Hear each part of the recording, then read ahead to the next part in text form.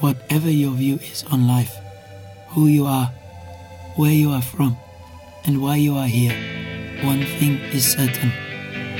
Your physical body and non-physical mind or consciousness is on a journey of discovery. We must never stop investigating, never stop experimenting, never stop questioning. No fear, only love. No anger, only compassion and forgiveness. 'Cause this is just the way it's meant to be. This is just the way it's meant to be. This is just the way it's meant to be. This is just the way it's meant to be. I wish I had this chart large, but this is probably a month's worth of work just to get this on something readable and large enough to read. This was the product of probably about 6 months' worth of translation off the CDD plates of different pieces of data, because it didn't come through the chart. These charts don't come through. I have to design the charts after the data comes through in words. I have to take those words and put them in pictures so they make sense, so you can see things. And this is why they take so long sometimes. If they just showed me a picture and I could close my eyes and copy it, it would be much, much easier. Doesn't work that way. So the information on here is a summarization of all the information for about 6 months that have been given with like huge context around it as far as the different Leviathan races and how they have progressively moved into the dominating force on this planet. They are the ones that control the politics here. They are the ones that control religion here. They are, and they have been since 9558 BC. So we are facing a situation, the magnitude of which is mind-blowing when you're coming from the mind control program. It just seems so outrageous and so impossible. The closest you can get is watching like the Sci-Fi Channel, where you see these wacky things happening, you know, creeps from black hole come and try to invade the world kind of thing. You know, you can translate it into science, or you can translate it into spirituality. You can call them fallen angelics coming from the pit, coming, you know, and you know, this was foretold in the Bible.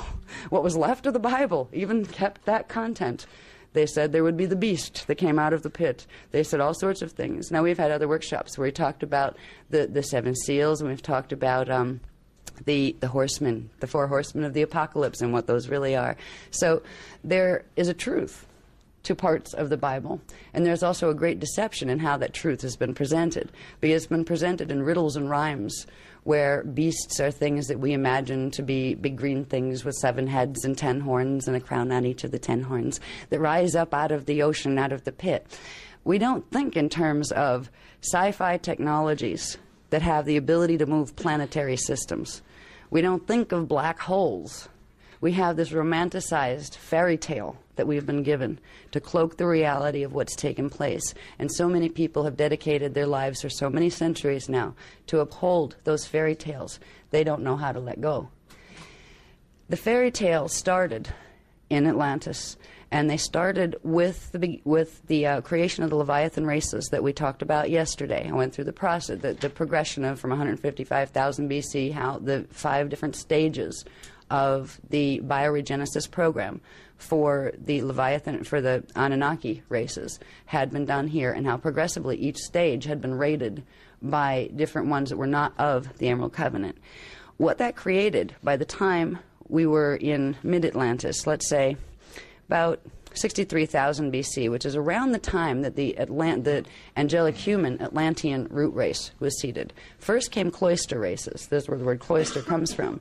The cloister races were the ones that had, they were the indigos. They were the ones that had the higher strand coding. They were the Lyran Syrians and the Gaian Orophim humans. They came first, the cloister races. And from the cloister races came what was called the Turanicium II race, which was another version of the 12-strand angelic human race. This is where Atlanteans and Lemurians and those guys fit in. They were, if you take the indigos, then the smaller gene code from them that came out was the angelic human 12th strand, from those came smaller breakdowns of the strand content. Lemurians, Atlanteans, those kind of things. They had the potential, all of them, for 12 strand, but they would have a certain amount activated at birth. So we had our races on planet. They were the ones appointed here. They were the guardians of this place. But once the Leviathan races began to be genetically interwoven with our race, all hell broke loose, quite literally. And we are living the tail end of that firestorm that began in Atlantis. You hear little romantic versions of, yeah, there was this advanced civilization called Atlantis, but they abused the crystalline technologies, and we think, oh, maybe they blew up a few things with some big crystals. What they have done with the sacred crystalline technologies is absolutely, there are no words to describe the level of perversion of what's been done here. They've genetically raped a race. They have raped the grids of a planet, and not just a planet. They have progressively, as I showed you in the cube matrix structure, where they have literally taken the Stargate system here and the Stargate system in Phantom and plugged it into another Stargate. These are the potentialities of crystalline-based technology, by the way. I mean, it was brilliant. What was done here was absolutely evil, but absolutely brilliant. Now, ultimately, good does prevail. That's the way Source set it up here. However, there is a huge scale of allowance. It's like a pendulum that swings. When it goes to a certain level of perversion of the original plan, it will begin to swing back. We are in that point now where it has the cycles of evolution through this time matrix have swung. The cosmic cycle has gone to its extreme of negative, where if it went any further, it would take down the entire structure of this time matrix. And the time matrix was built in a way that that wasn't going to be allowed. So it will rebalance itself with bringing in the D12 frequency, with bringing in the divine blueprint. What that means is we're in prime time for the final conflict drama. That is what is taking place right now. And most of the people on the planet are walking around clueless. They haven't an idea that this is going on. People follow the New Age movement, have no clue what they pick up when they go into a room, for example. They don't realize they're getting astral field implantation that's going to activate more of the reverse matrix codings just by going to a workshop. One of the worst places I've ever seen is the New York City Expo. We went there, and I was appalled the first time. I just went to sit in on somebody's workshop. You know, it was, oh my, it was a free lecture. 100 people in the audience. And because I had the high sight on, and I wasn't trying. I was trying to turn it off, in fact. And if it wasn't for the beloveds kind of sitting over my shoulder going, no, you're not going to leave. Sit there. We need you to hold frequency. Right? I wanted to get up and run because what I saw were these forms coming into the room, and people are oblivious. They don't see them, but the guy running the workshop knew they were coming in, and he's doing his thing, teaching people, and these things are coming in the room and astral cording all of the people in the room. And what they had, when I saw that, I wanted to literally get out. My skin, I was like a porcupine with its spines out. Get me out of here. And Ma'a had said to me, no, we need you. You're all right. You're fine.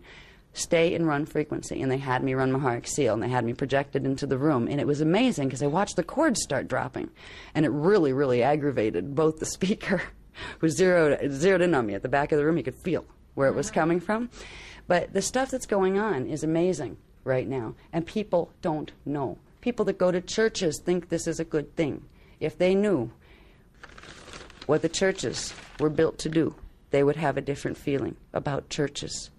Once upon a time, there were holy temples, and even if there were no buildings standing, the holy temples were the people who carried the living presence of God with them, consciously and fully. We were the living temples. Whether or not we had a building to put our bodies in didn't matter. This planet was once a living temple. It's been a temple that's been run dry, and it's going to rebel quite soon, because it will rebalance itself too.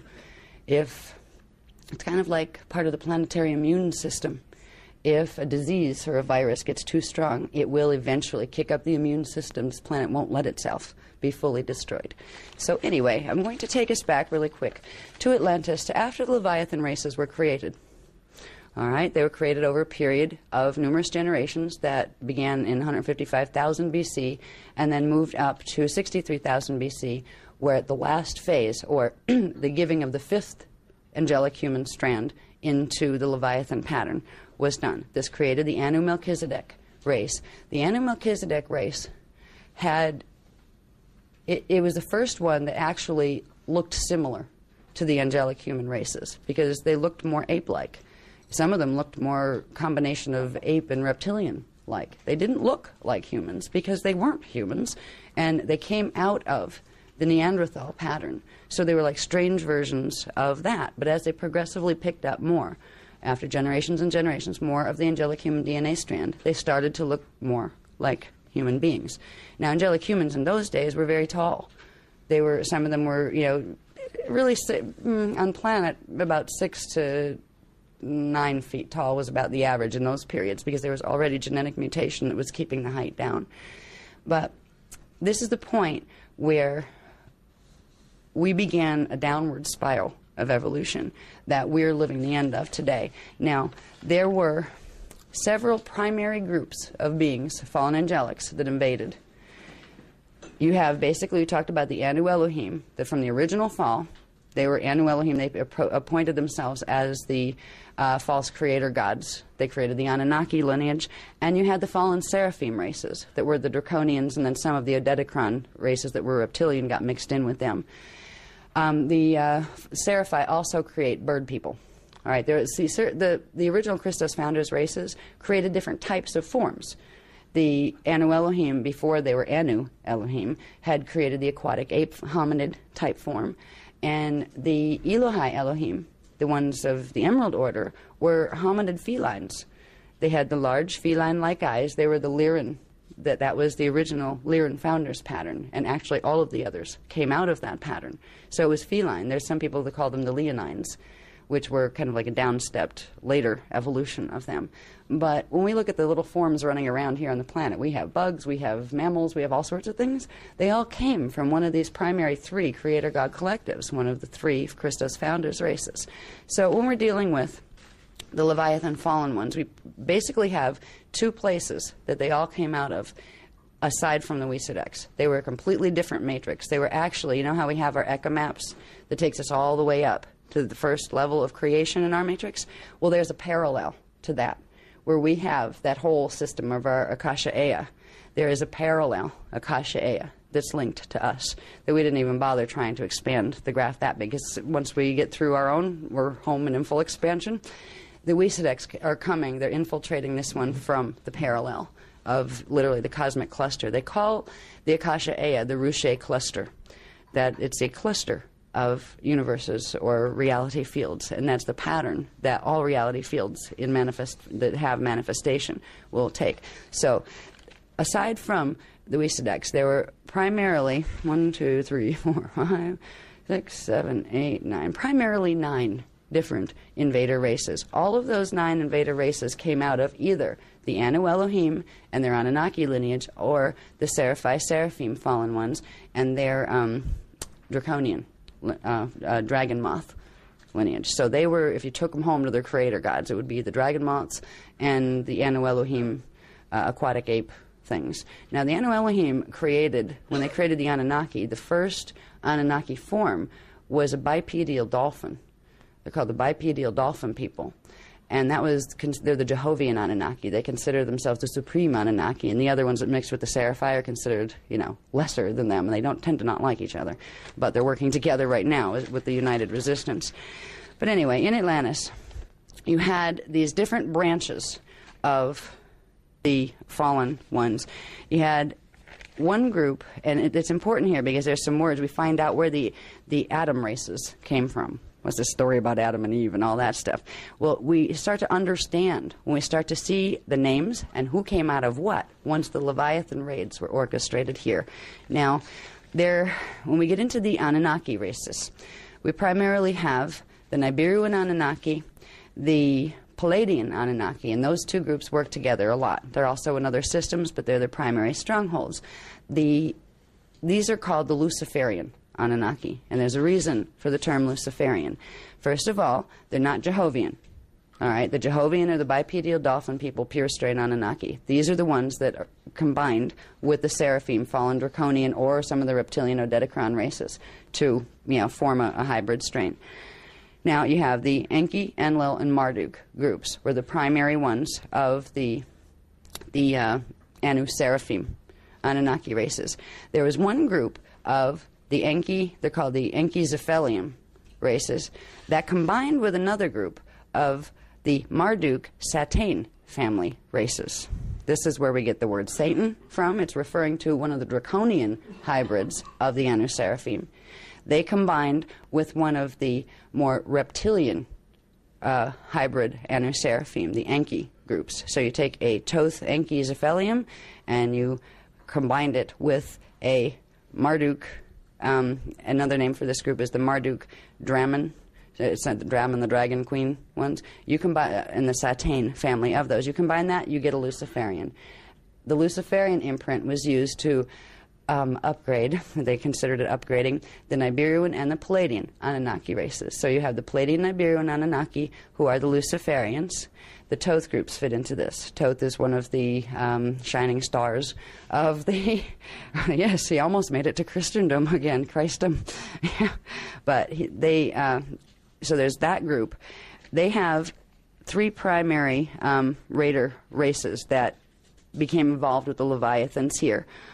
One of them, the ones from the Palladian system, from Alcyone, which is Tara, which is Earth's counterpart in density 2, are called the Samjaze Luciferian Anunnaki. Okay? They are also the Palladians. They're the blondes, the pretty blondes. There's some dark-haired ones, but they're ones they like to, put on display and, contact people and things. They're the angelic blonde ones. They're very Nordic looking. They have, very pretty features because they stole them from the Procyonies. The image that they wear is something they got genetically when they invaded and genetically took over the Ceres Procyon race, who were blondes, but they were angelic human type blondes. So you have the Samjazi Luciferians. You have the Toth Enki Zephelium groups, which are the Nibiruan Anunnaki. That's the Nibiruan royal elite there. They're the ones that really tried to take over Rome from the Dracs. You can see 8-pointed stars everywhere in the ancient Roman stuff at certain periods. The 8-pointed star is the sign of Nibiru. It's also the sign of the fixed phase-locked Merkaba, and a lot of other things that have to do with the base 8 system and the Wisadek agreements. Now, you have another group called the Marduk Luciferian Anunnaki, and they were a draconian group of the Anu Seraphim hybrid Anunnaki. These are affiliated with the Alpha Centauri. So this is where you get the Alpha and Omega Centauri people coming into it. Then you also have the Jehovian Anunnaki, who don't like these guys. All right, Jehovian Anunnaki, these are the pure strain. They created the Anunnaki Raider race in order to destroy the Oraphim races that were created once the Wisadek agreements had been made and they broke through to this matrix, through the Phantom Matrix. The Oraphim were created after the Azarites fell. And once that occurred, in response to the Oraphim Guardians being created, the Jehovian Anunnaki created the Anunnaki. They were the avengers of Anu. Their purpose was to destroy the human lineage, any of the human lineages, because their objective was to take over the time matrix. So all of the Anunnaki races came out of that and have at their core imprint. They genetically have that core intention. They were created with that core intention, and it's proved to be very hard for them to overcome. They also were programmed with the idea that they were superior, they were elite. They should be the ones running the time matrix because they're so much better than we are. There's an arrogance that goes with their pattern. That was what Toth's downfall was. So the Anunnaki races came originally out of the Jehovian Anunnaki bipedal, having 2 feet. Actually, they were dolphins with feet and hand type things. They could go on land or they could go on water, and they were a density 2 and 3 race. So they were semi-etheric and etheric density. They downscaled them here and put them in our waters as certain types of dolphins, but not all of the dolphins are of them. Some of the dolphins are of the Brahmarama races, the cetacean races that were put here to counteract what their dolphins were doing. Now, the Jehovian Anunnaki lineage, when they invaded the Leviathan races, created their Antichristos Grail line, just like the Anu Seraphim ones, the Palladian Nibiru ones did. You also have the Odedicron reptilian races that originally got caught in the fall without meaning to, but some of them very much digressed from that point. And you have the Omicron Draconian dragon moths. They all got involved. So you have this big line of Leviathan races being invaded and directed by each of their creator gods here to fulfill the agenda of their particular creator gods. The warring on this planet has been because everybody's been being used as little armies to fight these Phantom Matrix battles that are going on. For ages, the Anuseraphim Anunnaki were fighting with the Jehovian Anunnaki, trying to annihilate each other, and both of them were fighting with the Draconians, and the Odedicron would side with whoever would not try to destroy them, because everybody was trying to get them out of the way. And what we've seen on this planet is a progressive nightmare that's been their nightmare that they brought here. Now, when we get into some of the names that are associated with these lines, there's a whole bunch of names. It'll take me forever to go through all of them. But they were basically, on this side of this graph, we show, like right over here, not totally over to the end over here, but over in this section. This is the Anu-Seraphim, Palladian, Nibiruan crew. All right, when we go over here further, this lineage is the Jehovian Anunnaki crew. We go over here, it's Odedicron, and over here, the Omicron Draconian. Now, over on this end are those kind of misfits of the universe that are the Marduk line, which are the Draconian combined with the Anunnaki, and they tend to do their own thing, and they've had a lot of problems because they're a minority compared to the other races, but they still had their 2 cents in here. What these groups did was the Palladian Nibiruan Anunnaki created lines of Leviathan races by raiding the experiments, called the Elulkum, the Adiruans, the Lilithan, and the Azuriel. Now they later combined their groups to, these were called the Beli Kudman, by the way, those particular races of Earth, Leviathan, that were of the Nibiruan and Palladian descent, were called the Beli Kudman. Now, between 22,340 BC and 10,500 BC, those races were upgraded by combining them with other things, progressively raiding angelic human races to get more of their gene code. They became the Atalans, and they combined the Adiruans, the Lilithan, and the Azuriel. This is Thoth's group, Samjazi's group, and who are these guys over here? The Enlil group, which are a reptilian group, Nibiruan reptilian group. They were combined, their Leviathan races were combined to form the Atalan king line. And of the Atalan king line, there were the Atlas line, who came out of the Enlil Odedicron, the Osiris line, which was part Enki and part Samjazi, and the Larsa line, which was taking all of them and putting them all together. The Larsa kings were Atlantean king lines, the Atlantean Antichristos king lines, that were responsible for the progressive invasion and taking over the territories of Atlantis. Atlantis at one point was a large continent. There were certain things done, I believe that was way back, that was in, I think, what was that, 50,000 BC they did that? I forget. Or was that 25,000? There were 2 different periods in the Atlantean mess. That's on the other chart. But anyway, the first one took down most of the continent, leaving island nations. The island nations that were left are what we call England, Ireland, Scotland, and Wales up in the north. That was Lohas, Atlantis.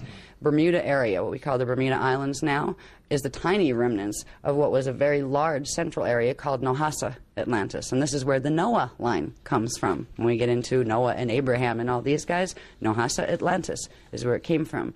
The Noah line was the line of Leviathans that came up from that particular region, and I'll show in a minute where they fit. And then there was Brua Atlantis, which now is down in the Florida area, Sarasota, Florida, and coming down into where I think Cuba and those kind of things are down there, and up into the Bimini Islands.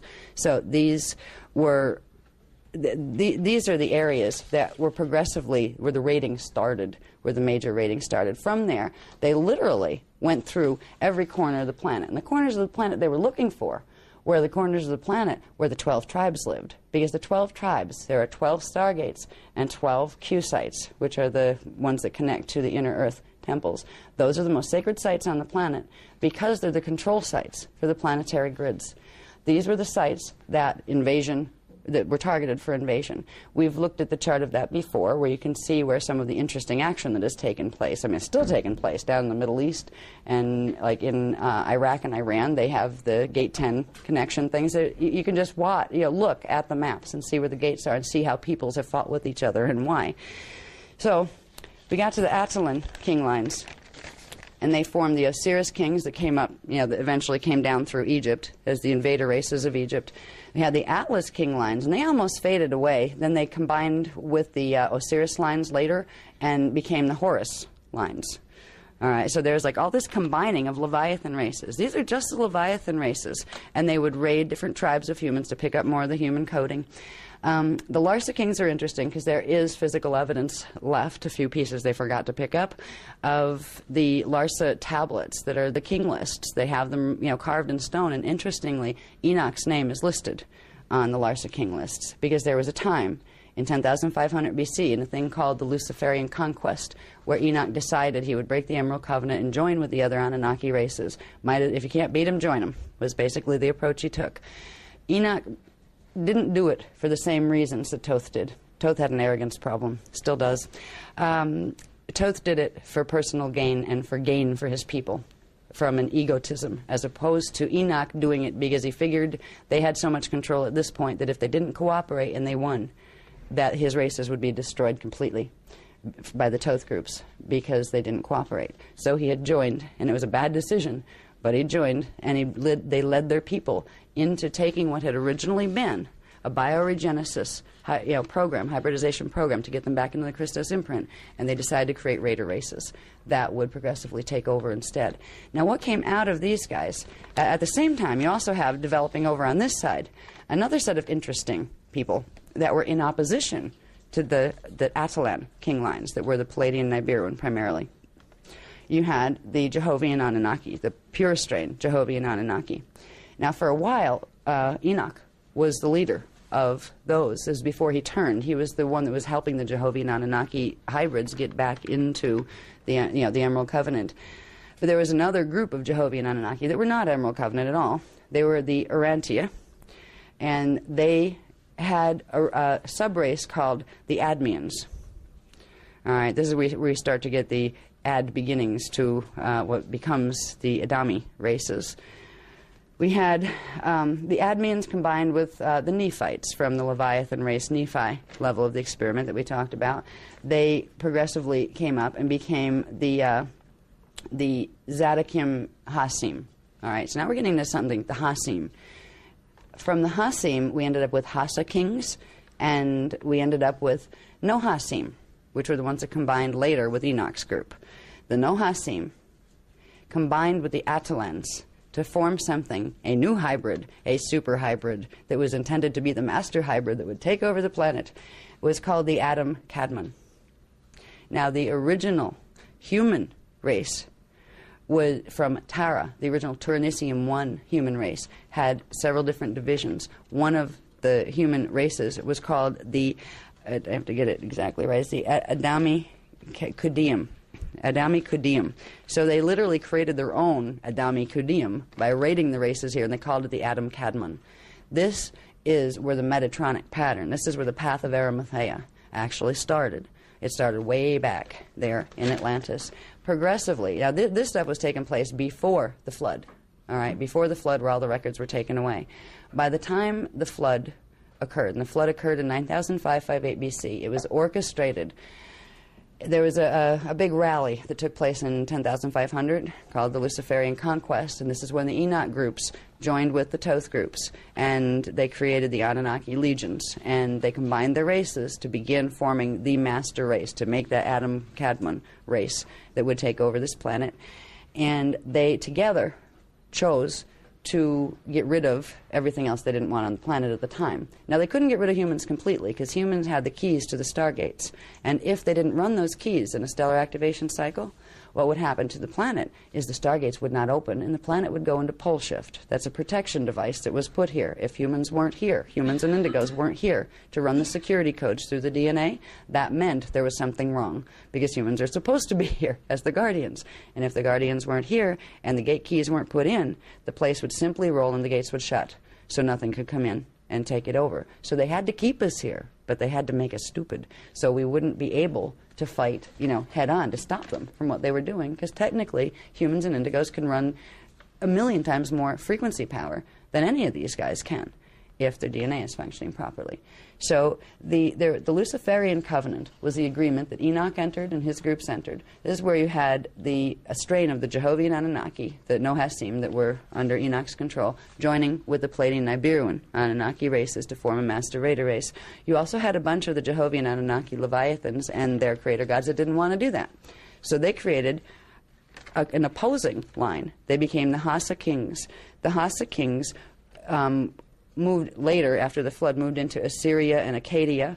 There was another branch of them that combined with the Odedicron reptilians, and another branch that combined with the Omicron draconians, where you ended up with something called the Teozin, the Lathian, and the Etruan king lines, Atlantean Antichristos king lines. From them, you ended up with the Hassad king lines, the Hellenium king lines.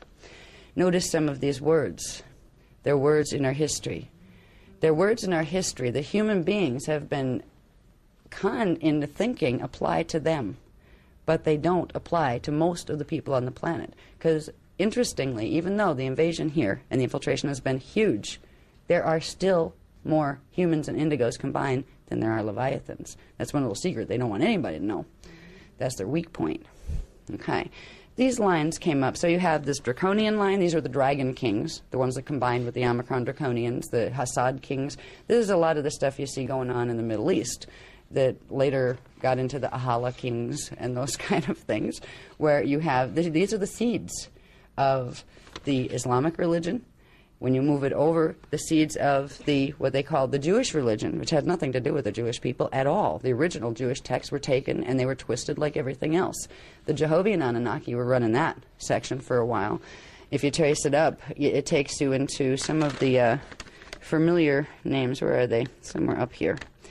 They have the different breakdowns of the Pharisees and Sadducees and these guys that we hear about, in the Bible and in biblical history. These were the lineages that were in control at that point. They were in control, governing religion and governing politics. These were not human races. The whole Exodus thing that happened, it wasn't Jewish people that were running. It was the Hyksos. And I'll talk about the Hyksos in a minute, because we're having a problem with the Hyksos on the planet right now. The Adam-Kadmon race, that was a combination of the Enochian and Tothian Leviathan races into a master hybrid race, progressively went about raiding other races. They raided the Celtic and the Druidic 12-tribe Magi races, so they took on some of their coding. They're literally on this paper, it gives you a list of the basic small, this is the major invasions, all right? There are millions of smaller ones progressively that took place. By the time we get up to the flood, this is going to be the beginning of clean slate. All right, they orchestrated the flood by messing with the crystals. The whole Noah story, Noah and the ark, has to do with Enoch. Enoch taking a group of his people from Nohasa. They knew because Enoch had joined the Luciferian covenant. They knew that the Samjazi and the Tothenki Anunnaki groups were going to create a deluge. They were going to get rid of the people in Atlantis that they didn't want there. So they were going to take their own off planet temporarily so they could get rid of the rest. But Enoch had a particular cluster of his special chosen ones. And because Enoch had forewarning, he didn't warn the rest of them. He only warned the ones that were already beginning to be genetically combined with the Metatronic program through intertwining with the Tothian races. He took them, and he took them from Atlantis by boat to Egypt, to Giza, where the Ark of the Covenant portal exists. He had pass keys to the Ark of the Covenant portal because once upon a time he had been a guardian. And he took those people into Giza through the portals, into the Ark of the Covenant. That was Noah's Ark. It wasn't a boat. There were certain beings that were taken, certain people and some animals and those kind of things that they knew they would need to reseed when they came back up after the deluge. The Ark was the portal passage called the Ark of the Covenant that all of us came in on. Everybody had to come through that to get here on the planet, since seeding free.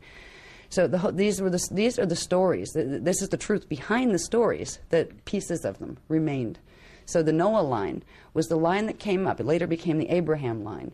It's the line that came up from this period where Toth and Enoch agreed to follow the Luciferian agenda. And the Luciferian agenda involved the Metatronic Wisadek coding, because in 22,340 BC is when, this is way before this stuff, that's when Toth decided to lead his peoples into the Metatronic immortal body as opposed to the natural eternal ascension body.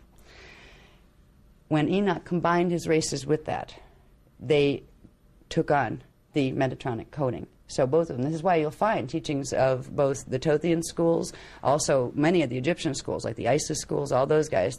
Isis is another word from Samjaze. All right? I mean, these are the races. When we look and we go, oh, isn't that neat? You know, Isis and Horus and the Egyptian thing. We've been so naive because the history records were taken away from us. It's not so fun and enjoyable when you start to see it. And that's sad because it's like, oh, shoot, our romantic bubbles get burst. At this point, it may be a rude awakening, but if we don't wake up, we can go off and be the little subservient things played with by these false creator gods from now until eternity in a black hole matrix, if that's what we prefer. You know, that choice will be honored. Source is not going to stop you from making the choice. But the truth is recorded in the records, and that's why the truth is being brought, so you can make a conscious choice. Because without this, you're being conned. Without this information, you might, you know, people might hate the messenger, and that's just too bad. You know, I don't take it personally. It's what I stand for, what we stand for, that people have an issue with. But if there's enough love to sit in front of groups of people who might hate us to death for the things we speak because it's crashing their old models of what they thought was real, do you know how much love it takes to do that? It'd be a lot easier to say, well, fine, you don't want to hear me, I won't talk to you. You know? We don't do that. Now, when we come up, these are the beginnings. Now, the Christ story, of course, fits in here. But first, after the flood, 9558B flood, you had all of these races. It was already planned and positioned which groups were going to invade, which ones would go in which direction. We had... and, of course, you had the Draconian Dragon Kings having their own plan of raiding. You had the Jehovian Kings, which were the Jehovian Anunnaki that didn't like the hybrid ones, with their own plan. And you had the Master Race Toth Enoch crew that had their own plans. There's a whole history where they came up through, through the Celtic Druidics. Literally every race line, angelic human race line on the planet, was at a different time systematically infiltrated. And the creeds were forced on them. You know, you either, we're going to control you now, you either buy this and you teach your children this and you do this, or you're dead. Pick one. You know, I mean, that was on a good day. On a bad day, they just come in, kill all the males, take a few females for breeders, and rape them until they conceived, and then force them to bear the children. So they would have, and they used to do this in sacred sex rites, usually under moonlight. They took, there's certain things about conceiving under moonlight. They're actually better for high resonance fetal patterns than during the daytime. They knew these things because of the Atlantean texts that had taught all about sacred sexuality and those kind of things.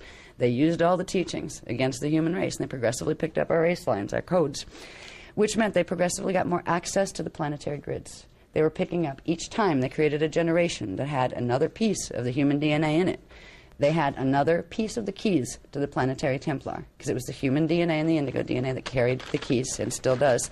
Now, we come up through the invasions of Sumer, the Sumerian invasions. All of that was about their history. What we have in our Sumerian, take Sumerian history, all of that stuff was about the Leviathan races. There is not one shred of human history from 9558 BC up to the present. There's not one shred of what was human history. It's E.T. History 101 that we have been reading and being taught ever since the flood. And this was orchestrated, and it was on purpose. It wasn't done by accident. Nothing slipped through, hardly. Little pieces here and there, like the Larsa King tablets that listed a few things and took it back so many generations that, wait a minute, how many generations back was that? There was like hundreds of kings listed on the Larsa King's tablets, and Enoch was in there, so it extended the history context of Sumeria back further than they'd originally assumed. There's a lot of other relics that eventually will come to the surface that that verify this if we ever get to find them. If things don't get so weird here that archaeology becomes kind of a moot point, it just kind of surfaces itself because everything rearranges itself. Of the Israel territory, the Palestinian territory, what we call Jordan now, all those areas. The Hebrew people were the Grail line for one of our tribes. The Hyksos invaded them. And what we see as Hebrew history right now, the tribe names and all of that, they are not the Hebrew tribe names. The Hebrew had their transposition of race identity done. What you're seeing there is Hyksos. Part of it Hyksos, and part of it the Jehovian branch that came through that didn't want the Hyksos infiltrating. This is why you'll even have different sects within, say, like, the Hebrew religion, or even like the Muslim religion. Everybody's fighting with each other because there are all these different agendas and want to take one pattern hybrid and combine it with another. Anyway, I don't want to, yeah, okay. Still have, I'm going. Yeah, I'm doing all right. Now, I just want to get show where this history is, because it's significant. It really, for me anyway, it drove the point home. Well, once we get through the Egypt invasions, and they were, over quite a long period of time, 9,558 BC, up through about 5,900, but they continued after that. Every dynasty, every pharaonic dynasty was one of theirs. It was one of the Leviathan king lines that happened to fight its way into position over another competing group. All through this period, the big challenge for the angelic human and the indigo lines was to keep their lineage alive genetically on planet, because they would be exterminated whenever they'd be found out. So oftentimes they would do their best to blend in, the ones who actually knew who they were, where they still had memory of who their lines were. And they would try to pretend to, if you're in Rome, do as the Romans do, just so the Romans don't find out you're not of them, because then they'll kill you, that kind of thing. So we also were scattered. We became scattered all over the place because we couldn't just sit on our gate sites anymore, because they had been infiltrated and invaded. There'd be little clusters left at the gate sites, but the majority of them that we're trying to preserve so the gene line could continue up until this time would literally be scattered in small clusters all over the place and mixed in with everything, so we wouldn't be found. So it would be much more difficult to identify us, so you couldn't go raid the village knowing you were going to get a whole treasure worth of DNA coding from the angelic humans.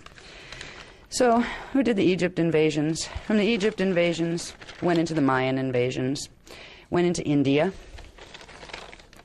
in India it was 5,900 BC. This was there was a little bit of the text left, the Mahabharata texts, told about the air wars that took place in that period, where there were spaceships coming in and there were some fighting in the skies, because certain groups tried to take over, and the other Leviathans didn't like it, and the Guardian races got involved because they were going to exterminate. Everything was going to get exterminated. So there was a skirmish, let's say, in 5,900 BC, and there's still record of that in the Indian or the Hindu texts. We get in 3,650 BC, the Mayan raid started to take place, which was Totskru going over into, and remember, going over isn't hard, A, if you have a spaceship, or B, if you know how to work the surface portals, which are the ones that connect Earth points to Earth points, as opposed to like inner Earth or other places. And some of the portal systems were operational. So they could get from one place to another. I mean, you see these charts of, oh yes, humanity started here, possibly in Africa, and then moved up this way, and you see the little arrows of how they say, by finding the archaeological evidence, like, oh, we found bodies here and bodies here, so that means they must have done this. They have no clue. I mean, when you just take them all up in the air and put them on spaceships and things like that, it makes it much more complicated than simply trying to find the archaeological trail as to what races existed. It's even harder to find it when you have a bunch of Leviathan races and fallen angelic races, or ETs, whatever you want to call them, coming in and manipulating the paper trail behind them. They didn't want things found. They got rid of most of, and there wasn't too many of them to begin with, the bodies of the cloister races. They had elongated heads and they were very tall. There's been a few they missed, and they were found, I think they were found in Peru or something, weren't they? Or South America somewhere, I think. But they have to say that these were beings that suffered from encephalitis, I think they said, swelling of the brain that made their heads grow bigger. Yeah, swelling of the brain, all right. That's what happens when you have larger brains. There has been a progressive sweep, and right now we're still in the middle of this. Science is hugely controlled on this planet. What the common people are allowed, even in America, where the land of the free and the home of the brave. Yeah, land of the free. That's a joke. It's no better than any other place in that sense, other than we get to play around in our hologram and think we're free more than most people do. It doesn't change the fact that we're in a prison camp. This planet has been a prison camp since Atlantis, and we have a chance to evolve out of that now. And this is what the three paths of Genesis are about. When we come up through Egypt, through India, through the Mayan raids, takes us up into where they start moving into. This is where we get into the Abraham lines, about 2075 BC. 2075 BC is when the person known as Abraham came into being. And Abraham was out of the Adam Kadmon Hyksos line. And he was combined with some other lines. See, they were trying to get together as many of these diversified Antichristos Grail lines to create a super race. So they were doing their best to combine lines. Abraham marked another upgrade where they combined Hyksos, which were also called the Midianites. The Hyksos were also called the Midianites. They combined them with another branch of somebody or other coming down from the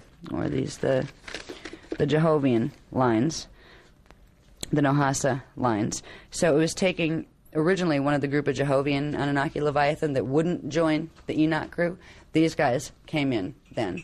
And progressively, this led up to the dramas that we think we know something about. It led up to first of all, between 1670 BC and 1550 BC, the Hyksos invaded Egypt completely, and they took over. They were the ruling party there. And then they wonder why they got in trouble. They came and took over some of the other draconian Leviathan races that were running there. And then with a vengeance, they came back, and the Hyksos had to do their exodus. They were kicked out of Egypt because they had come in, taken over, which at the time in Egypt, the draconian Leviathan races had, their pharaonic rule had taken hold. These guys came in, the Hyksos came in, the master race, they took over them, then they got taken over in return. Through this thing, you have the Moses story that evolves. Moses was one of the Hyksos. In fact, he was, the whole Moses story is meant to cover up the fact that he was the son of one of the pharaohs that he was supposed to be on the opposite side of. This was during the Tutmosis period. All right, the Exodus took place during the Tutmosis 1 and 2, I think. I have that someplace. It's in the records. So, I mean, the whole thing with Solomon's Temple was all of these things, all of these pieces of history fit into this line. When it came up into like 700 and it was actually about 800 BC time period, this is where you had the Roman invasions and the Greek invasions, where you had various groups. First the Draconian Leviathan came in, and literally the Remus and Romulus story in the Roman things that supposedly were the beginnings of the Roman Empire, they were the Draconian races. They were, Remus, I believe, was the Odedicron reptilian, and Romulus was the Omicron dragon moth. All right, so you had the Draconian reptilian presence starting in here. These are the guys that became the Knights of Knossos and the Knights Malta and that kind of thing. And they had come up from, earlier on the Etruans and the Lathians and those guys, like further back in Atlantis. When we came up to about another level, a bunch of other stuff went down. But when we, let's see, there's one place I want to go from Rome. Oh, it was about 23 BC when we started to see, 23, 24 BC, we started to see the Roman invasion by the Hyksos and the Anunnaki Leviathan races, where they were going to come over and do they were doing the Olympian god stuff and all of that kind of thing. Now, there was one version of the Omicron Dracs that were beginning the Olympian paradigm, because that particular group had made alliances with the Wesedex. So there were both Draconian and Anunnaki races that made alliances with the Wesedex, and this was the Metatronic coding. So we have a history of the most bizarre, slow, talk about painful, slow death. It's like if you're going to wipe out a race, just drop a bomb on it and let it go. This has been torture. We have lived torture, and most of us sit here and haven't a clue, and we still call the names of the gods that they gave to us that weren't the gods that we started out with. And it's really, really sad. That's where I can find enough healthy anger. I don't care who listens to me or who doesn't. If one person in a group of 1 million gets it and can get free from this before they end up metatronically coded for eternity, it's worth it. So, anyway, comes up to the Christ period in Voyages Volume 2, even before we began to play Whistleblower, when the United Resistance was formed and they declared war on us before the Palladian-Syrian agreements were broken, the 1992 agreements were broken. The story was very gently done without letting any of the history about the Anunnaki, because the Anunnaki were trying to make agreement. They supposedly were going to enter the Emerald Covenant. We had to be very, very careful about how much history we were allowed, the Guardians were allowed to release while those agreements were holding, because part of their things, their demands, were we don't tell right away. Of course, we'd have to tell later, but let them get used to us first before they realize what we did here, because then they'll really hate our guts, right? That was basically what was happening. In September of 2000, when the Anunnaki broke the Palladian-Syrian agreements, they joined the United Resistance, and the whole group of them literally made an edict of war against the founders. And that's when it was time to get the history out and let people know what's going on. So in the Voyager's book, it talks about the Christ period and the two Christs. Actually, the three sort of Christs. There were the original Christ, which was Jeshua 12. He was called Jeshua 12. And at some point, they'll reveal the last name of the family line. His mother's last name was Constantine, but that was not the father's last name. And I know that because I was his half-sister, and we had the same mother. So in that time period, my name was Miriam. That was the Constantine line that came up, since that period. There was another attempt to bring certain groups of the Hyksos over into the Emerald Covenant. You had a group called Galactic Federation of certain of the Anu Seraphim Anunnaki and the Jehovah Anunnaki, who decided they'd enter the Emerald Covenant. And they were doing this for a reason.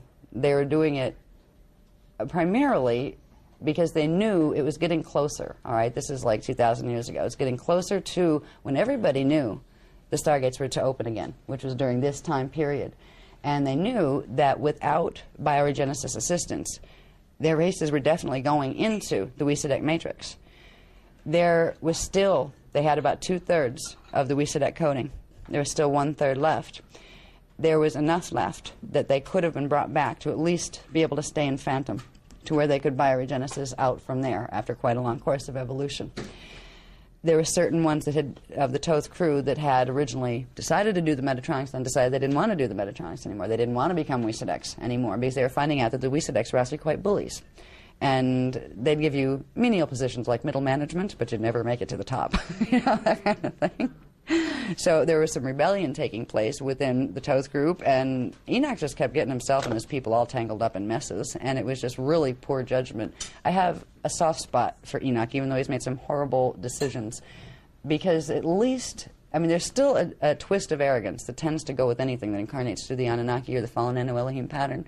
He picked that up. He was an ascendant master that came through that pattern to get down here. He picked a bit of that up toward his people, the chosen ones. In other words, you guys aren't worthy, but you guys are. This is an elitist standpoint. The chosen one issue has always been about elitism, and it's always been chosen by who is the first question. So anyway, when we got to the Christ period, there was an attempt at, again, and this had really started before. It had started in the Solomon period, and Solomon had been a part of the beginnings of this, and then it fell apart again, and we tried it again with, during the Christ period, where taking certain ones of the Hyksos, and they were the master raider races at this point. They had the most powerful DNA, compared to a human on the planet. They were brought into the Emerald Covenant, and they were to go, it was an allowance of, after they would undergo certain rites that would assist them using codes to clear the DNA to some degree, they would then intermarry with Magi, Grail line Magi, to be able to begin a generation that would rapidly be able to get the coding back up before this period, this time period. So this is where the Essenes came from. The Essenes were a group of, they were a subfamily of the Melchizedeks, which were one of the cloister angelic human races. So Essenes were naturally one of those families. The Indigos that got involved with this experiment, which were the Jeshua 12 line, were of the Melchizedek Essene lineage, in the angelic human indigo lineage. They were to combine from Solomon, started with Solomon and Bathsheba, I believe she was one of ours, and created the Solomon line. Now, Jeshua 12 came out of the Solomon line. He was the real Jeshua. He was the real Jesus. He was the one that went around teaching ascension. He did not teach hierarchical ascension. He did not have disciples under him or below him. He taught as a group. He taught with a group of Magi that went around together to bring back the teachings of the Emerald Covenant. And we did a pretty good job. We got a lot of them. We were putting them in writing at that point. They were put in several different writings. They were put in Egyptian. They were put in Hebrew. They were put in the Hindu languages, Sanskrit languages, and they were put in Chinese and a couple other dialects. So they would be pieces, at least, would survive. Because we knew as soon as they hit the papyrus, they would, somebody grab a hold of them and they would change, or either be destroyed or completely rewritten. But in the Christ period, this is where the Arimathea agenda, which had started way back in Atlantis, the Arimathea agenda was the Metatronic agenda. This is where it became woven into the biblical story. We caused them a lot of problems by bringing Jeshua 12 in. There was a whole bunch of people learning again about the ancient history. We were teaching about Atlantis. We were teaching about the stellar activation cycle that was due in this period of time and how we were all preparing for that. We caused a real problem for the for the Pharisees and the Sadducees and a bunch of others, the Romans. A lot of people were very upset with us. Okay, still doing right. There was a very big need to cover up what took place in the Christ period. Now, we were doing all right until what we call a period called the Essene Divide, and that's an event that's listed on this paper as it basically, it was a few years before and quite a few years after, but the kind of high point of it was 23 A.D. Now, Jeshua was born, we call him Jeshua 12, because he was carrying the 12 strand pattern stuff. He was born in 12 B.C., and he finally ascended through the Ark of the Covenant in 27 A.D. That's because the mission got blown. The mission wasn't supposed to get blown. Now, in the agreements that were made, there was another, let's call him junior avatar, that was allowed to come in on the bioregenesis experiment. He was named Jeshua, and it was spelled with a Y, the way the Hyksos, not Hebrews, but the Hyksos alphabet didn't have the J in it. The original Hebrew alphabet did, for anybody that knows, that little twist on the names. Jeshua 9, Jeshua, was the line where you get Mary and Joseph, all right? The mother and father of that one were Mary and Joseph. Johias and Judy were the parents of Jeshua 12, the real Jesus. Now, neither of these guys got crucified. They were actually working as a team. Jeshua 12 ordinated Jeshua 9 into the Melchizedek cloister priesthood. John the Baptist had ordinated Jesus, Jeshua 12, into the priesthood. These were the Magi, and we were attempting to create a new hybrid Grail line that had the potential to bring back the full Christos pattern to those races. And because the Hyksos races had invaded everything they could get their hands on since Atlantis, they had the most coding of everything.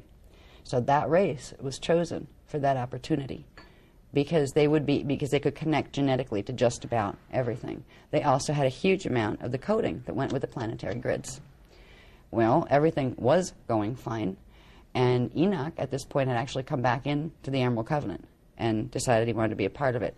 Thoth was doing one of these, as usual, where Galactic Federation had kind of convinced the Thoth Pleiadian Anunnaki crew to do it, to enter the Emerald Covenant. Except they had an agenda. They weren't planning on staying. They were planning on making sure this avatar of theirs was born, and then taking that further into the future on their own agenda. And that's precisely what they did.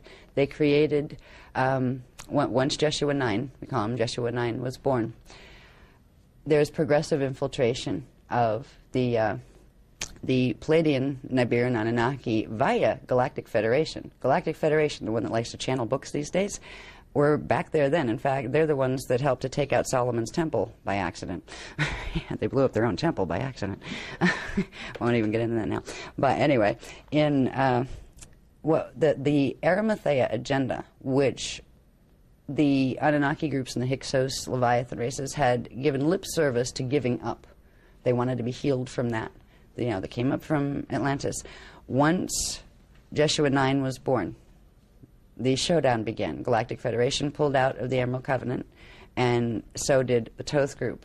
And now they had their super hybrid Hyksos that had the coding of the Magi, the genetic coding of the Magi. So it was, again, another notch up as far as getting security codes to the planetary stargates and creating a master raider race. But what they had to do was cover up anything that had to do with the real Jeshua, because if they didn't, there would be too much knowledge that would be written. I mean, when we would get books down, you give them 6 months in those days, and they'd be something different. So there was like several copies of things handwritten, and one would be the real one, and he'd hide that somewhere special. And then you'd have ones that had certain alterations put in them that would, if you read them right, lead you to where the real one might be.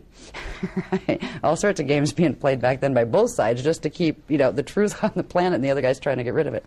So the Arimathea agenda got interwoven into what we call the Bible, even before the Council of Nicaea finalized what the Bible would become.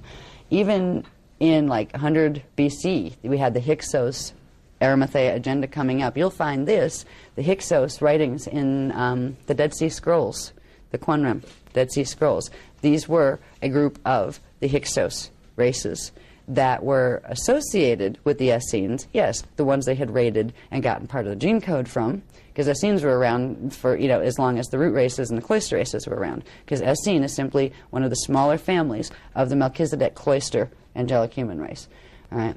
So when you see the Dead Sea Scrolls stuff, this is coming from the Hyksos perspective. All of these things were building up. So by the time the Christ drama unfolded and the betrayal took place in 23 AD, we couldn't finish the mission that we had started here for, which was to bring the races back into wholeness, into oneness, to prepare everybody for the stellar activation cycle of this time period, so everybody be able to make it through, and Earth would be reborn into a new age of light, and everybody would be welcome there as long as they behaved and stopped trying to hurt other people. In the Essene Divide, we called it the Essene Divide, because you had some of the ones with the Essene coding that had come up from the Hyksos that had raided Essene races, and they're the ones that had been combined with the true Essenes, the Grail lines. You had a divide between them that took place, and this is where our contemporary understanding of the nonsense that comes up from that time period in the Bible references and things, where the true Grail line, Jeshua ascended. I mean, he just left through the Ark of the Covenant. He didn't die. He wasn't crucified. He wasn't even persecuted. It was the other guy that had the big mouth. I mean, I hate to say it that way, but, being told he's holier than thou by his fallen Anu Elohim friends, and that it was his job to convert everybody over to the thing, he got a little too outspoken, let's say. And he did indeed. Like we had groups of 12 knights, let's say, like the round table knights around us. Well, he decided to do disciples, which was, I'm above you and you're going to listen to me, kind of stuff. Jeshua 9 reflected very much the mentality of those who were guiding him and directing him. He was an incarnate out of one of the fallen Anu Elohim collectives. He was an avatar, a 9th level avatar, a D9 avatar, oversoul, that came in order to do this. And he was supposed to stay on the side of the Emerald Covenant. But when he didn't, there was this whole new path of evolution that was going to be run, and it was going to be run through the biblical story. So they took pieces of the ancient Hyksos distortions, the stuff from the Dead Sea Scrolls, and even back way further into the Hebrew traditions that went back into Atlantis, and they began to weave tales, and they began to edit things out that anybody else wrote down that didn't fit into those tales. So the Arimathea, or Metatronic agenda, began being woven progressively into what has become Christianity on this planet, which was interesting because, all right, now what happened to Jeshua 9? He didn't get crucified either. There was another guy that, because Jeshua 9 went around and really agitated the Romans and a few other people and got too much attention drawn to himself, they had to get him out of the Holy Land. They had to literally get him and his family out because they were going to kill him if they stuck around, and they couldn't let that happen. He had that new gene code. Can't let him get killed. He has to have more babies. This is really how the Anu Elohim were perceiving the whole thing. So there was a guy named Arahabi who looked like him physically, who resembled him physically. And the Anu Elohim sent him on a few little tangents of inspired visions and things and convinced him that he was Christ, and got him spouting some of the teachings so he would sound enough like him. And they set Arahabi up. And they told him he couldn't ascend. He didn't have a gene code where he could ascend, but they told him that they would give him the gene code, the Metatronic version, that he could ascend if he would allow himself to die for his God. He was crucified. So there was a man crucified, but it wasn't either of the Jeshuas. It was Arahabi, who was a poor sucker. He was conned by having visions given to him by a bunch of fallen angelics who told him if he let himself be tortured this way, that God would reward him with an eternal body. Well, it wasn't eternal. It might have been immortal, but it wasn't eternal. All right. So there is some reality to the crucifixion story. It was part of the cover-up of the real Christian story, which has always been about bringing the inner Christos teachings here. That's what Jeshua taught. That's what the other Jeshua was supposed to teach, and he started to. Now, where Jeshua 9 went, he had Jeshua 12, literally in 27 AD, ascending back up the Ark of the Covenant. He left. John the Baptist went in his own direction. He got killed, and Miriam stuck around for a while and ascended. Maybe I think of it. What was it? 20. What did I forget? 37 AD. Something like that. I think it was 37, yeah. It's about 10 years after Jeshua. And we did what we could, but what we were there for couldn't be finished. And it was all kind of left till next round. And this goes up, next round, took us in through the Arthur legends and all of that stuff, King Arthur and all that. That was all about this. But the important thing to see here was Arimathea is tracking it. There was, and Ma'a is telling me this now, who this person was, because I was trying to find out who exactly it was, and Ma'a is verifying something, that a person named Joseph of Arimathea was the brother of, get this please, would you please catch this? The brother of the person who was Mary, Mother Mary, okay, the brother of Mother Mary's mother. Okay, that's how I just worded it. What does that make him? The brother of Mother Mary's mother. Mother Mary's mother. So it's Mary's uncle. Yeah. Mary's uncle? Yeah, that would be Mary's uncle. Okay. Now, he was of, I believe the history has him in Palestine, of Arimathea. In fact, there was a place called Arimathea in Palestine. And I wonder who settled that place. It was Hyksos. And there was an exodus of the Hyksos Grail line, the Jeshua 9 line. They got Mary out. Mary Magdalene is who he had married. They got Mary Magdalene out. Now, there's a little twist I got to share with this. Mary Magdalene was intended to be the wife of Jeshua 12. It was his twin flame. And they messed with her before she woke up, and they married her off to Jeshua 9 in order to get the gene code.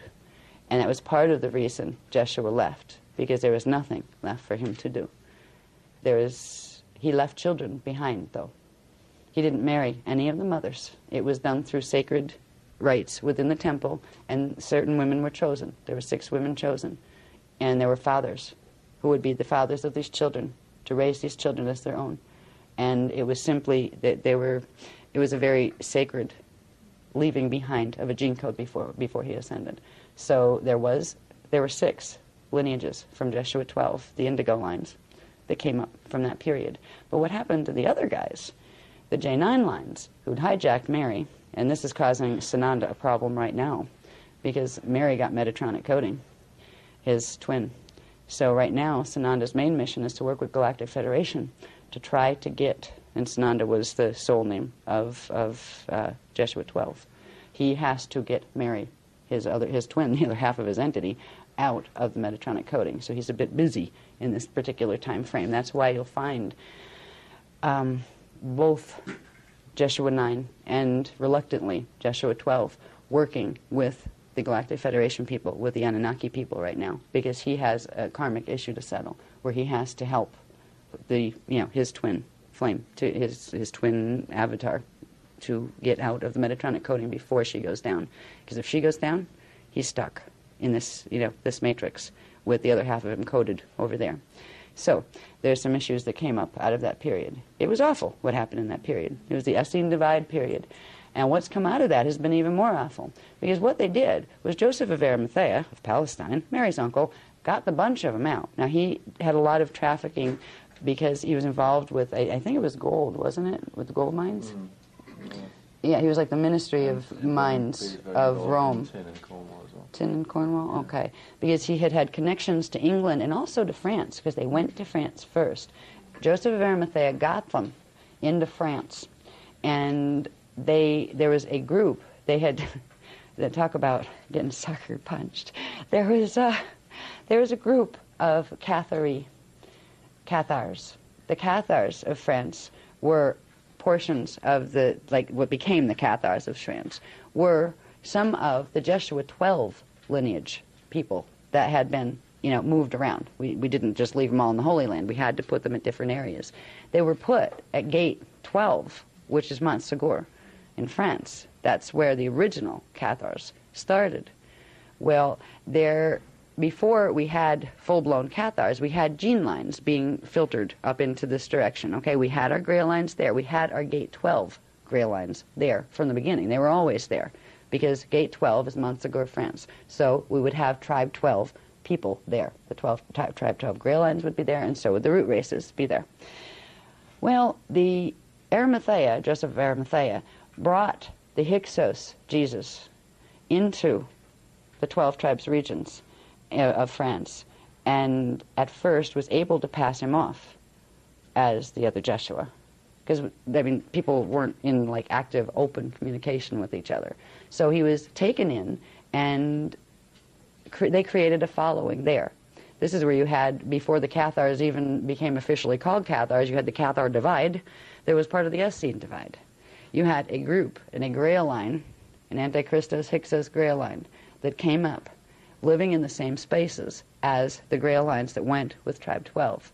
Now, later, Jeshua 12's descendants, one of them, came and was brought in to bring up the Tribe 12 lineage again, because it had been contaminated by the Hyksos, the Hyksos Jeshua.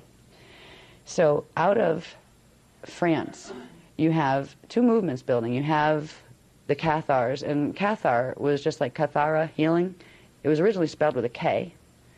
It referred to Ka-tha-ra, light, sound, one. That's what the word meant. It got changed into Cathari with a C, and this had to do with not just the Hyksos, but also the Dracs getting in on the act. You also had, during this period, the beginnings of what became Draconian Christianity, as opposed to Anunnaki Christianity. So you had the Bible stories, the stories coming up from this chaos that came out of the two Jeshuas and the lineage moving into France. It moved from France and then spread into England and into other places. It seeded the Templar quest and the Arimathea agenda. It was seeded through Joseph of Arimathea and through Jeshua 9 and Mary and Joseph, who were the parents of Jeshua 9. This was a betrayal of the Emerald Covenant. The people who were representing the Christos teachings kind of got knocked in the head again, but the drama continued. But this is what became of this was very interesting, because by 325 AD, a couple hundred years after all this was taking place, the Draconians got in on the picture. The Hyksos were making so much advancement by putting out their records, by combining it with the records from the past and putting the Jeshua 9 story out as if it were the real story, and hiding and destroying any records that were existing on Jeshua 12 and, the true Miriam and, John the Baptist. They changed names. They took certain stories that took place here and they changed the order of this person was first and that person was second, as far as, birth times. For instance, they put John the Baptist as almost in a similar, time frame, age bracket as Jeshua, and he wasn't. He was much, much older. So they doctored the documents, the historical documents, got rid of what didn't serve them. They were doing really, really well, and that really, really upset the Draconian mob over in Rome.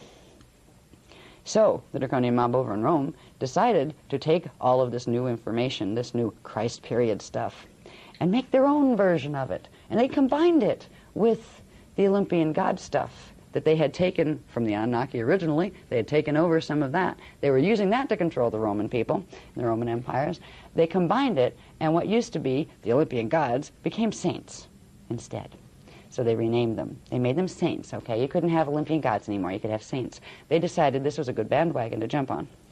And the Council of Nicaea in 325 AD brought together Pharisees, Sadducees, people from, people in control of large groups where they had to deal with this problem about what do we do with the records? We might not like each other, but we all have one common interest to make sure we win when the stellar activation cycle comes. So there was a book assimilated and created out of editing, twisting, and taking most of the guts out of the historical records. They use some of our records, they use some of the falsified records, that these are the parts that will be compatible with the Qumran stuff, you know, the Dead Sea Scroll stuff. And they created what we call the Bible. And as we know, the history from there has been absolute chaos, where the draconian, now what's interesting too is you had the draconian versions, the draconian Leviathan races, which were became the Knights Gnosis, the Knights Malta. They became the push behind Catholicism. Then you had the Hyksos lines that became the push behind Protestantism. This is where you have the division between Catholic and Protestant. It's Dragon Anunnaki, as usual. It's like humans just never fit into this history here. We're watching wars go on between people who don't even belong here in the first place, and the people who do belong here think they're a part of it, and they don't know how to step outside of it because their own history is gone. So that leads us up to the point where we are here. Yeah, we're doing good. Okay, that's good. Now, good. I'll leave him 10 minutes and me about 8. Okay, that was actually good.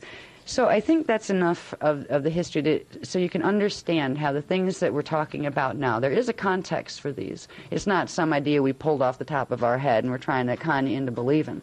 There's a history here. It's not a pleasant history. It's a history that makes you want to cry. At least it does me. It's been horrible. It's been horrible for the Grail lines. It's been horrible for the angelic humans. And it's been horrible for any of the Leviathan races who tried to escape from it. Because the fallen angelic collectives that control them and who can mess with them because of the DNA weaknesses, they have more of the reversals in their DNA, especially the ones with the Metatronic coding. They can be, put that little CD in their heads and you can show them pictures, you can give them divine experiences that aren't real. This is how we've been manipulated all through this process. Now, what it leads us to is the beast. In 22,003, 40 BC, when Thoth's group agreed to join the Wisedex, this was a thing called the Luciferian. Remember, Thoth was one of the Luciferian groups. This was the Lucifer Archangel Michael alliance. Okay. Now, they had been against each other for quite a while. Thoth didn't want, the Wisedeck coding. For a long time, he'd stood against that when he was Emerald. When he went over, this was the alliance between Lucifer, Thoth, and his whole collective. It wasn't just one person. It was the whole collective, and the Wisedex. Now, the Wisedex had interbred, when they had broken through here 570 million years ago, they created a race in the Andromeda system of Phantom Matrix called the Necromaton. The Necromaton later raided, seeding 2 of the angelic humans, creating something called the Nephilim. All right, they were an Anunnaki, a mutated Anunnaki Wisedeck thing. When Archangel Michael, these became the Archangel Michael collective. They were the Mikalub. They were called the Mikalub. And they were also called the Sons of Baal, B-A-A-L. And in some doctrines that came up, Baal was another word for the devil. Everybody was calling everybody the devil. I mean, whoever, if you didn't like him, you called that one the devil. You had Satan, you had Lucifer, you had Baal, you had Set in Egypt. I mean, you had a bunch of them, and it all depended on who was writing the book that would say, which one was the bad one or which one was the good one. The Protestant movement that has come up through the Freemasons, for instance, that's the Hyksos line, came up through the Freemasons. That is actually the controlling faction behind Protestant religion. But most of the Protestant figureheads on the outside have no clue about that. They actually hold at the center of their creed a worship of Lucifer, which means they're Thothian. Right?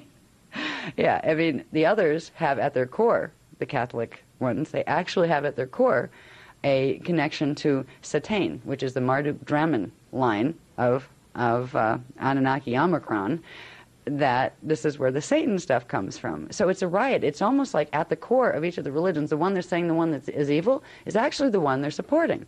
It's like the one that's motivating the whole thing. It's been such a very confusing game. But anyway, it leads us to the present moment where we have technologies, sci-fi technologies that aren't fiction, that have been progressively put in place here, and we've been progressively mutated so we wouldn't know how to handle it or even believe it was there by the time the stellar activation cycle came. We have what are called there are several different layers of technology that if we could have got the grids up high enough in speed, we wouldn't have had to worry about this one. This one was the worst case scenario. Like, oh dear. The Guardians have been doing everything that they could. I mean, even negotiating with these bozos. Because they're bozos. I mean, you know, they say, oh yeah, we'll give you lip service for like, 24 hours. Then we'll turn around and stab you in the back. This has been the history of dealing with the Anunnaki races, particularly on Earth. But even that was worth a try.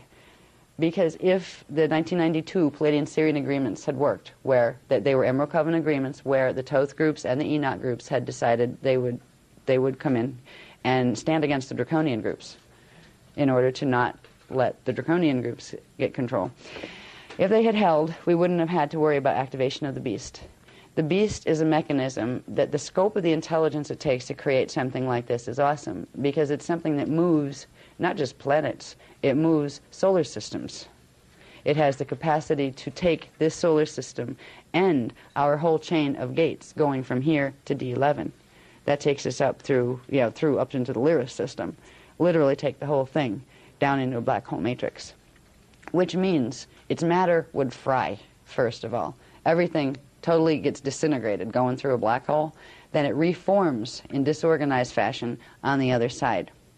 It would reform on the other side, neatly tucked in to the base 8 reverse Metatronic coding. Now, if we look at this crazy diagram, this will get easier when I typeset it because there's little tiny words all over. It was hard enough to understand when I showed it to you where the 3 axes were coming through, where we showed. Could you hold? Yeah. Thank you, Lovey. Okay. Where we had up here the Wysadek axis, right? There's like a Cathara grid running at this angle, right? Then we had over here the Phantom axis running down this way, and then our main axis, right? Now what's been added to this diagram is, first of all, showing you something that was put in 25,500 BC, when the Palladian, Nibiru, and Anunnaki groups put in something called the Nibiru Dadic crystal grid. That was the thing that was anchored at Stonehenge and then plugged into 24 prime crystal temple bases all over the planet. This is part of what we're clearing in our site work that we're doing here. The Nibiru used to be a planet that orbited within our galactic plane. It was our 12th planet for a while. Now, when they started to build the beast, Nibiru became our 11th planet first, because our 11th planet, which was Chiron, was broken in half. Part of it was made Pluto's moon, and the other part of it was stuck where it pops up in between Saturn and Uranus, and then it pops back down into Phantom. Now it's almost like balances, weights, trying to get the balance, the electromagnetic balance just right. In order to do this stuff, you have to have the absolutely perfect electromagnetic balances of energy, of push and pull, etc., on a galactic and higher than galactic level. So Nibiru used to orbit this way. They changed that orbit. First, they knocked it in when they got rid of Gate 11 planet Charon and broke it into 2. They then pushed, using frequency, using their gates, they pushed Nibiru into the 11 position. They left a hole where the 11 planet had been. There was a hole in that orbital field, and they plugged Nibiru into that hole. From there, they created a link where they took Nibiru, and this wasn't all done at once, but in 25,500 BC, they did this final piece. Once Nibiru had moved from the 12 spot to the 11 spot, 25,500 BC, they dragged it in to this orbital, okay, to the Phantom orbital, with another large planetary or half a planetary mass. It used to be a planet called Maldak, which was our 5th planet. That was destroyed in seeding 2, as was Charon. Now, Maldak, there's a piece of Maldak that was large enough to counterbalance Nibiru, where it had about the same planetary mass.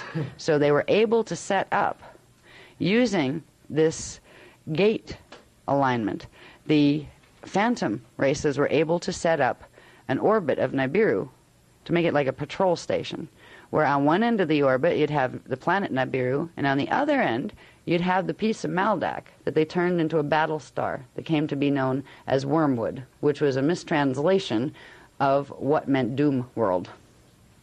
Because it was always known that doom world, when that battle star, Nibiruan battle star, came in, it would have the potential to pull our matrix into phantom matrix.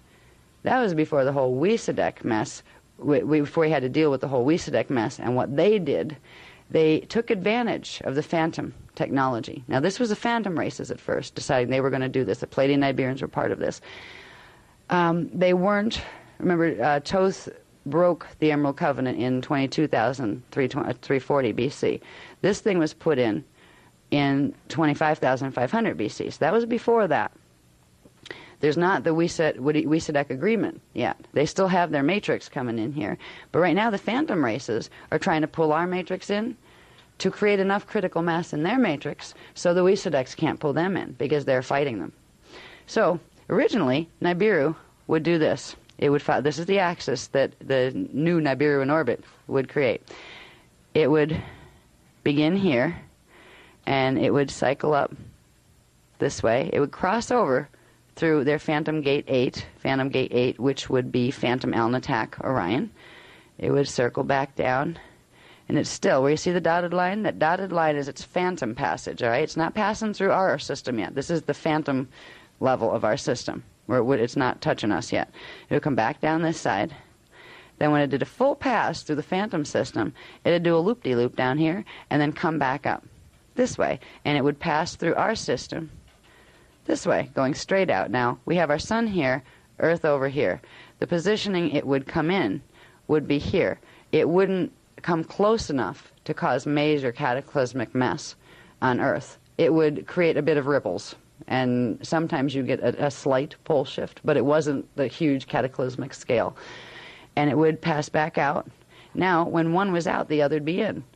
Every 3,657.8 years, one of them would come in. And when it was Nibiru coming in, Wormwood was out. And when Wormwood would come in, Nibiru was out. Right now, we're approaching a period where Nibiru's out, but Wormwood's on its way in.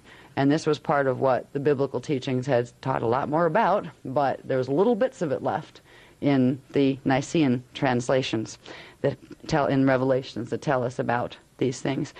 Now, the beast comes in here, where the Wysadeks decided they could take advantage of this. Now, this was originally a small beast that was intended to pull us in to prevent the Wysadeks from pulling the Phantom Matrix in. They figured out how to use it to get both. They made their link, their 666 link, through their Stargate 6, our Stargate 6, and the Phantom Stargate 6, and they anchored it into our sixth, the Stargate in our sixth planetary core. Our sixth planet is Jupiter, because 5 was Maldak, and Maldak's the asteroid belt now, because it was blown, the rest of it was blown to smithereens, and the big part of it was used as the battle star for Nibiru. They created this frequency bridge here that anchors the 666 through Jupiter. And what this will allow, through Jupiter, there are frequencies that are transmitted that when Nibiru begins, or either Nibiru or the battle star, but this time it's going to be the battle star in this cycle, when it comes up and hits the level of orbit, it comes up like from down here. This is actually Orion down here. It's like where our Stargate 1 is. This is Trapezium Orion, and Orion's sword. Then it moves toward us through Stargate 2 domain, which is Epsilon in Eridanus, and it progressively moves toward our system. It comes up under and comes through in the asteroid belt. So this is where it enters our galactic plane, is through the asteroid belt. When this happens, this beast, the frequencies here activate. These are the blue sword, the flaming blue sword of Archangel Michael frequencies. They beam a frequency through the Jupiter orbit template, and it reverses the path that either Nibiru or Wormwood in this case would take. So it should be coming up, doing this and going past us, where it comes up here, hits that frequency, reverses, comes back here, cuts between Earth and the Sun, circles back around, makes a second pass on the other side of Earth, and then comes out this way across our whole galactic plane, and then up and out, linking the whole thing into this orbital plane and literally pulling the whole thing down and under. In more practical terms, more easy to understand terms, what this means is a planetary body at least twice the size of Earth passing between Earth and the Sun. That is a problem. Now, This is set in motion through activation of the turnstiles. We talk about the turnstile grids. They were part of the Atlantean mess that was put in when Thoth agreed to turn part of the Nibiru-Indadic crystal grid that had belonged to them in the Phantom Matrix, turn part of that over to the Wesedex. Right now, they're running those frequencies. Now, the beast wasn't due to raise its nasty head until 2011. That was originally, if the stellar activation cycle progressed the way it was intended to, and 2012 was supposed to be the opening of the full halls of Amenti stargates, our stargates here. Wasn't supposed to happen until 2011 when they activated the beast. There are already groups on planet that are being conned into creating manual physical technologies that are needed to help anchor these frequencies. There's a group of ETs pretending they're the nice ETs. They call themselves the Cordium. They've been working with the Wingmakers group in New Mexico, and they've been getting this labyrinth group of humans, they call themselves the Labyrinth group, to help them build certain technologies, because they keep telling them there's this big bad invader race that's going to come in, and the only way to protect the planet is by building these devices. They're the invader race. I mean, talk about conning somebody. The people that are working with the Ringmakers Labyrinth project, they're humans like us that think they're doing the right thing, and they're being taught to build the technologies that they need to do the final anchoring on planet. HARP is a part of this, the HARP installations, and there are several others. The Star Wars program was part of that also, but that kind of got nixed, and there's going to be certain things put in probably with that. We'll probably see some advancement of the need for some type of Star Wars type technology. The space station stuff has all been part of this, because a bunch of the Illuminati head guys running around on planet know we've been under invasion. They've known it since the 1930s. And they know that there is cataclysmic stuff potentially coming. They knew that because the other guys, the fallen angelics, are planning on activating this. Our guys are trying to stop it, to get to the point where this would not activate. We were doing well, so well, that they activated it early. Thank you for listening to the China Jedi podcast. Set aside your filters of bias. The truth is learned, never told. Do your own research. May the smile be with you.